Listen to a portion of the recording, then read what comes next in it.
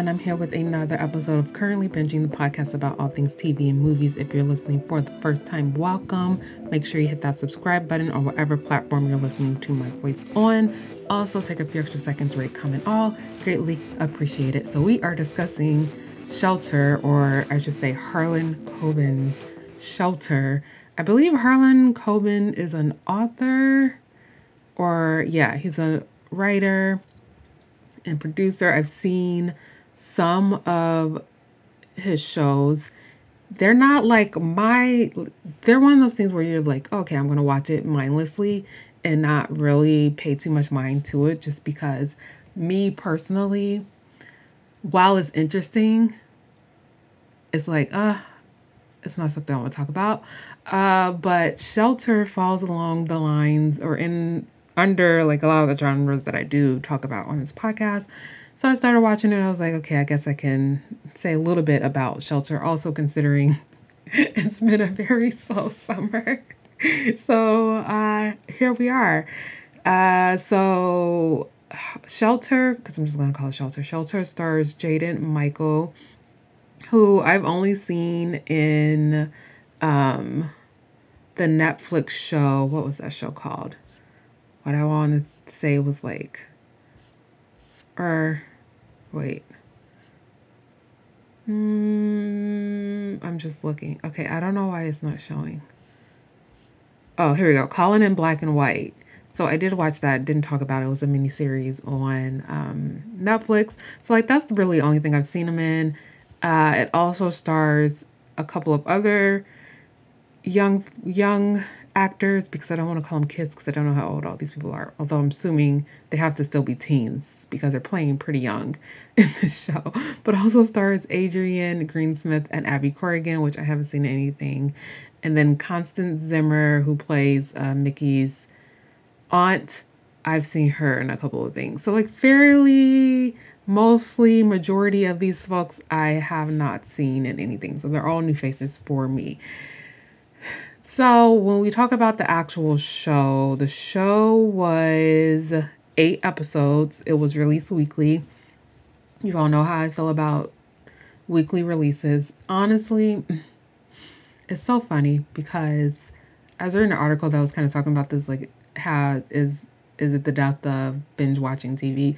I wouldn't say no. I think that people will still have that concept of binging TV, as in like, oh, I want to watch this, so I'm going to watch all the episodes together or whatever. As far as if streamers or streaming services release their new shows at once or weekly, that's still another very, very, what's the word?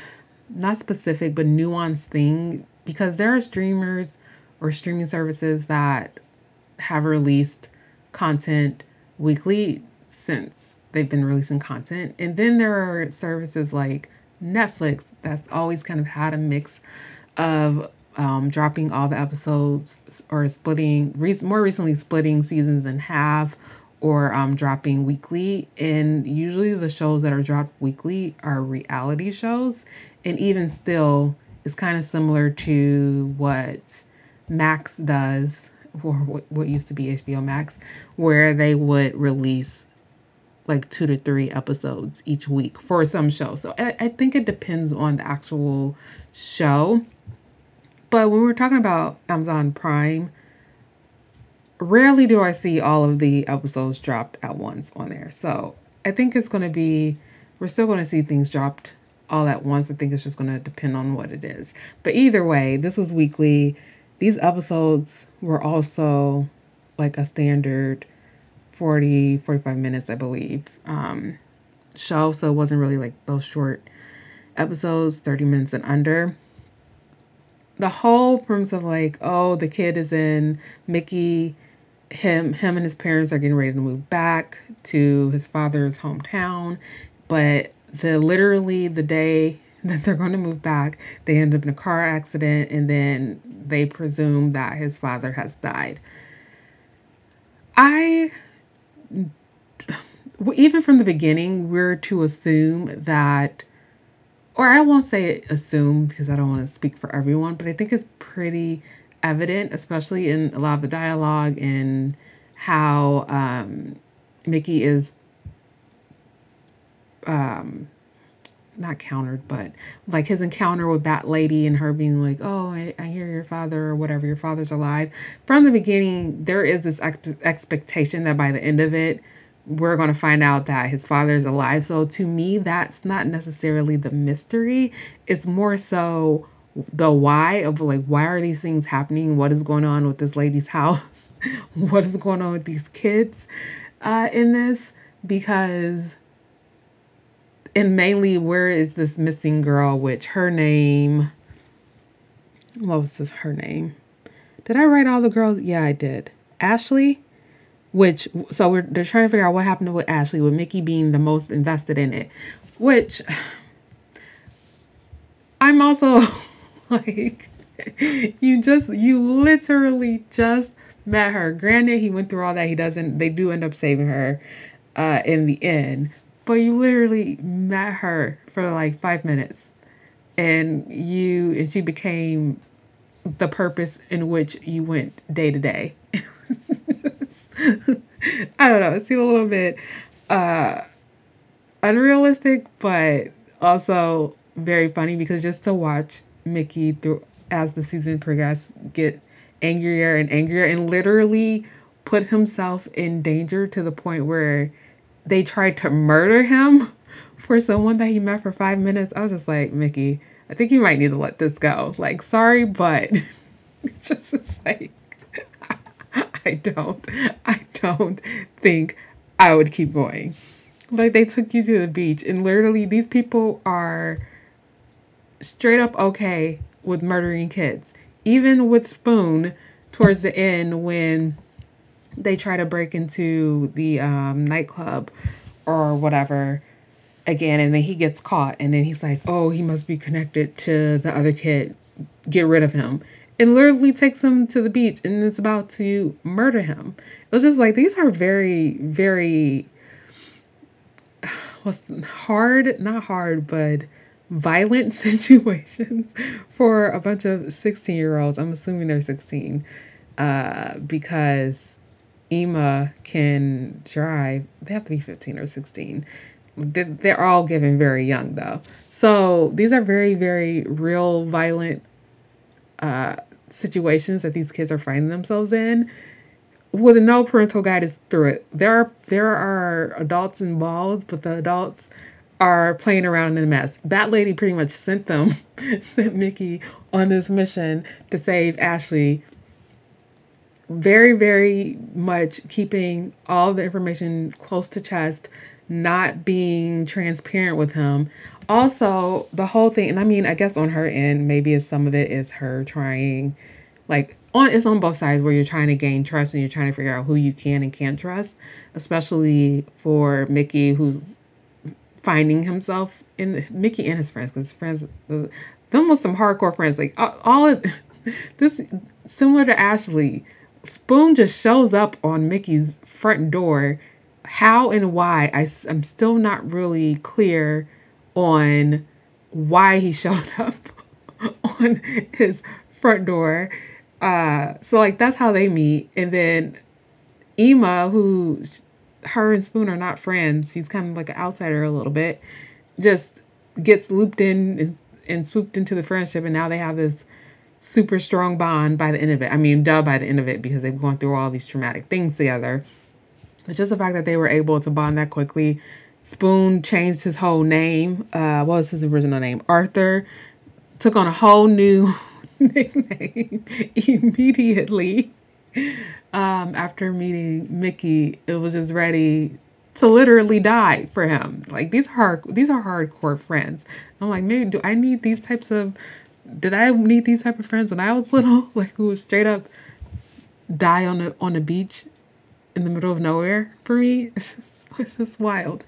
But yeah, so as I was saying with like Bat Lady and Mickey, like it's both of them trying to gain trust on either side, and Mickey more so trying to figure out who he can and can't trust without having the full picture of things. Because had that lady been like, oh, I keep hearing your father's voice in the beginning, had they seen or learned about the shelter room and all of that, then I think it would have clicked a little bit earlier that his father was down there.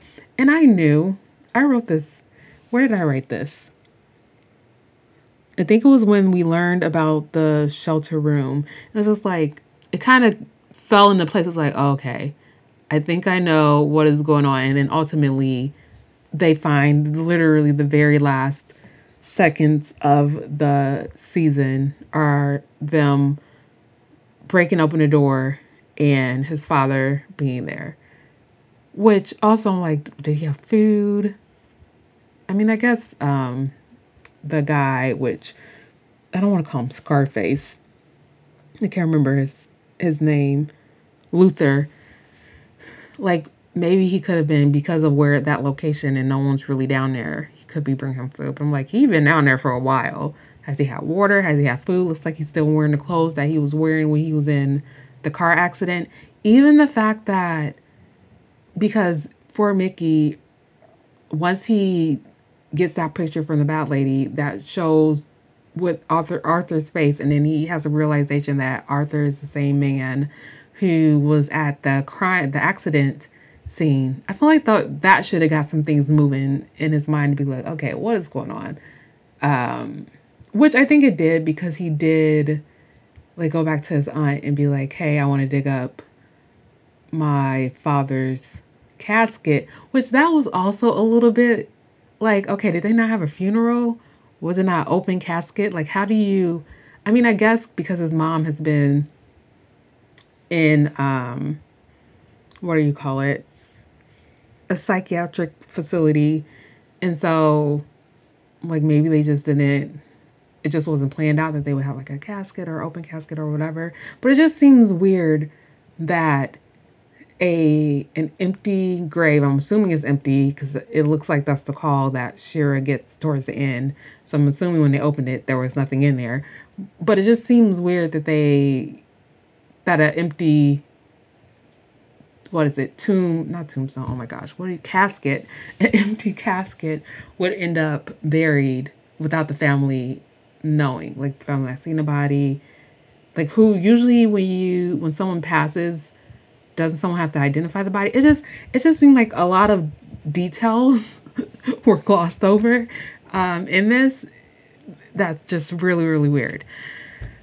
But anyway, and so we have that, and then we have Troy, which is like your typical asshole high school jock person. And of course, he's on the basketball team and he's dating Rachel, who is like your typical girl next door cheerleader, but she's kind of roped into all the drama around Ashley because she was initially hiding Ashley at her place until I don't know if it was Tattoo Face, which is kind of what I was nicknaming him. Which, in hindsight, when you think about everything and how it played out, like Tattoo Face and all of them were involved or literally working to help Ashley, it just seems weird that they were running. Or like Ashley would be like, oh yeah, by the way, this guy, if you see him, he's actually trying to help. He's not dangerous.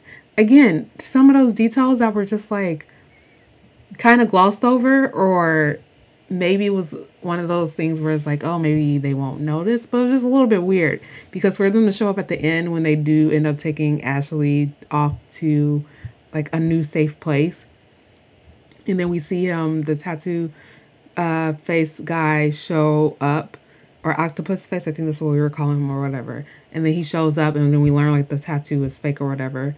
But I'm just like, as much as this guy has popped up, no one was, Ashley just wasn't like, oh, by the way, he's helpful, at least to Rachel, because she was staying in Rachel's guest house for however long that she was staying there. So anyway, so we have Rachel and we have Troy. Troy is just an asshole, and he's one of those characters where it's like you don't like them, but also you can see them trying to make you sympathize with them because he is a teenage boy. He is very much aware of like something happening between his mom, his dad, and Shira, and he knows that Shira and his dad used to date, and then like left, and so now she's back. Things are weird. Things are happening between his parents, and he's not dealing with it well. The fact that he showed up on Shira's door after he, I think it was before, it was right before he saw her with his mom, and I think he thought that she was something's going on between Shira and his dad, but he showed up on her doorstep, pretty much came in the house and threatened her. I was just like, these kids, the way they portray these kids on these shows is like, where are you pulling these kids from? Because there's no way a random, not even a random teenager, a teenager, because it looks like the town is small. So a teenager whose parents I am well acquainted with shows up at my house, walks to my door, and threatens me. There's no way. Getting snatched up. Sorry, but it's true. Like, there is no way. I don't understand. And I don't understand why they write these teens and kids like this to give people them ideas, because you're gonna get somebody's kid hurt. Like, there's no way you just gonna show up in my house and walk into my house, threaten me like you're gonna do bodily harm to me, and you're a child. There's no way. So Troy is a very, very, very, very problematic kid. Also, the fact that he was straight up trying to injure Mickey when they were like playing basketball and all that. Bully, asshole, horrible boyfriend, irritating son, which, I don't know, and there's other things you probably say. But like all those things, Troy, all wrapped up in one. Also, I mean, I'm sure Rachel's like, oh, there are things that like work, and she sees positive about their relationship, but it's very, very, very, very given off toxic. And I would let that relationship go. Like, I would walk away. You're young. Just let it go. But it was good to see Rachel become part of the friend group, and to see them all get close. It also seems like they were trying to play up potentially something between her and Emma. Like, I was getting those vibes towards the end, because we saw Emma was interested in Whitney initially, but Whitney is a twin, and her brother, I don't think I wrote his name down, but another asshole, Buck, another asshole. Just like, you attract what you put out. So Troy puts out asshole, and so he was attracting asshole in Buck as a friend, and then Buck is confused when he finds out that Troy slept with his sister. I don't think that's surprising.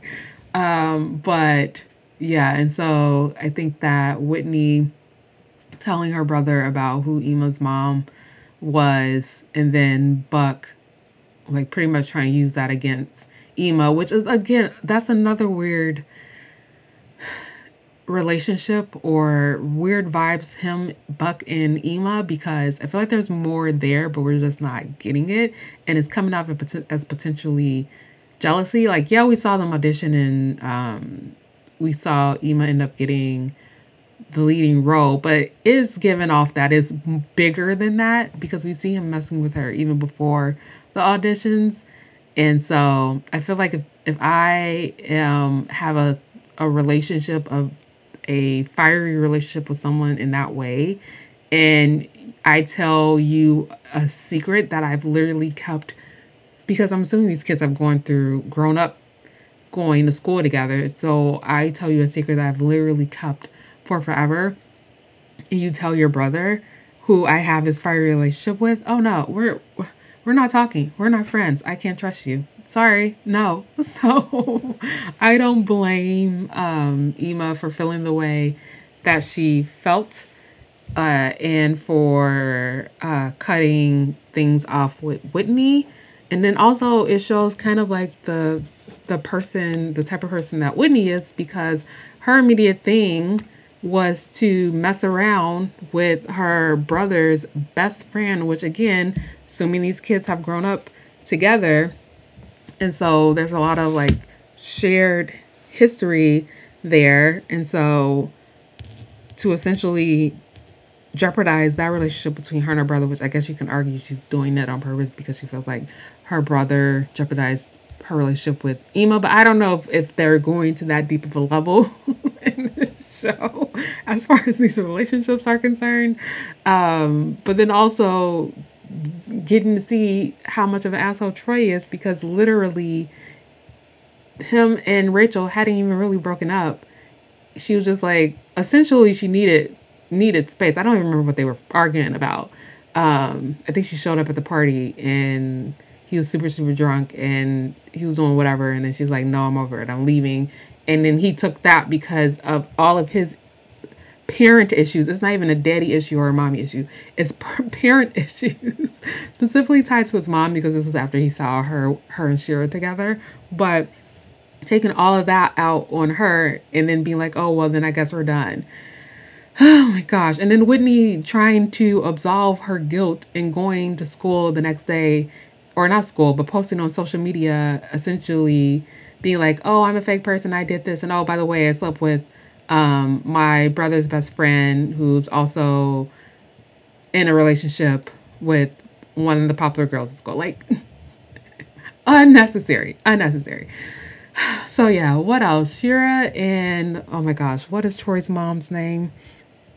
Gonna have to look that up. Shira and Hannah, them bringing up their whole relationship, which was an interesting turn of events to come to find out that they were actually the ones who were together, or like they grew up as best friends, super, super close. Like I said, Shira was dating Troy's dad, who is actually the person that Hannah ends up marrying. So when we're introduced to Hannah, and then we get that entire, like the whole vibes initially, like it's given off something super, super toxic happened between them. And maybe potentially it was they were best friends, but then maybe Hannah stole, what is his dad's name? Because I don't think I wrote it down. I'm going to have to find it. Maybe, or I guess it's just Chief Taylor.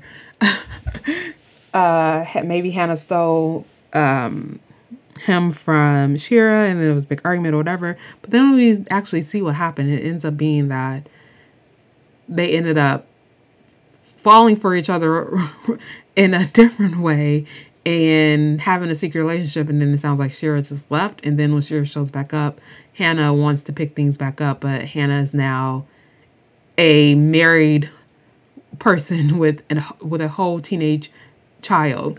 And so of course it's going to get very, very messy. Well, it is revealed towards the end, like finally Chief Taylor finds out what is going on in the present between Shira and Hannah. But the fact that he didn't sense that before, but when we do see flashbacks of him, is very much giving what Troy is giving in the present. Asshole, drunk, horrible boyfriend material. That's what is giving all those things. So not surprised that he wouldn't notice that. But he does find out. And I mean, what can you do? But let her, because I think she filed for divorce. So what can you do but honor that and let the divorce go through? Because clearly she does not want you. So I think that was probably like the most drama, like romantically involved drama that happened in the show. But everything else is pretty much just around these kids running around trying to figure out what is going on with Ashley. Halfway potentially is Mickey's dad still alive, even though Mickey was really the only one who believed that. His friends, not so much, but they were like, we'll support you. And then we also had this underlying thing with Dylan, who was a kid who went missing. He's the same age as Mickey's dad, and he had a very abusive father, and we saw his teacher who's still teaching to this day, kind of try to step in to get him help and eventually take him under her care, become his legal guardian.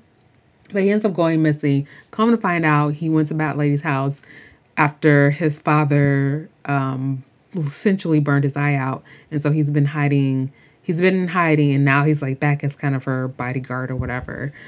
Um, I mean, I don't think that that was noticeable until we find out, like, oh, something happened to Dylan's eye, like something really, really bad happened to Dylan, and it had to do with his eyes. And then I think it starts to click. But before that, it's not giving, like, when you're watching it, you're not like, oh, I think that that could be the lost child, Dylan. But yeah, I feel like I went through a lot. What else is there to talk about? Um, Everyone, oh, I'm just going through my notes. Everyone in this town is freaking weird. It is true. Everyone everyone was weird. Everyone was weird. I did want to see more basketball. I feel like they try to make that a thing as well, or more school. Oh, I need to talk about that. Or more like school type things, because you all know one of my favorite scenes in these types of shows is like a school dance or whatever, because I think it's just so fun. You can see all the kids dancing and they seem carefree until like something traumatic or dramatic happens. So like still the moment, but that moment of just happiness and carefreeness when everyone's like dancing or whatever, I just love that. And so I was just like, okay, we need a school scene, and I think that that scene finally came when we had the basketball game. But I think that they played up. First of all, it seemed to move very, very quickly because they had basketball tryouts, and then immediately, like a week later, they were playing their first game, and Mickey had to sit it out because he literally almost died. But freaking Spoon's commentary during that entire thing, let me find it in my notes, because I thought that that was hilarious. The kids going tunnels.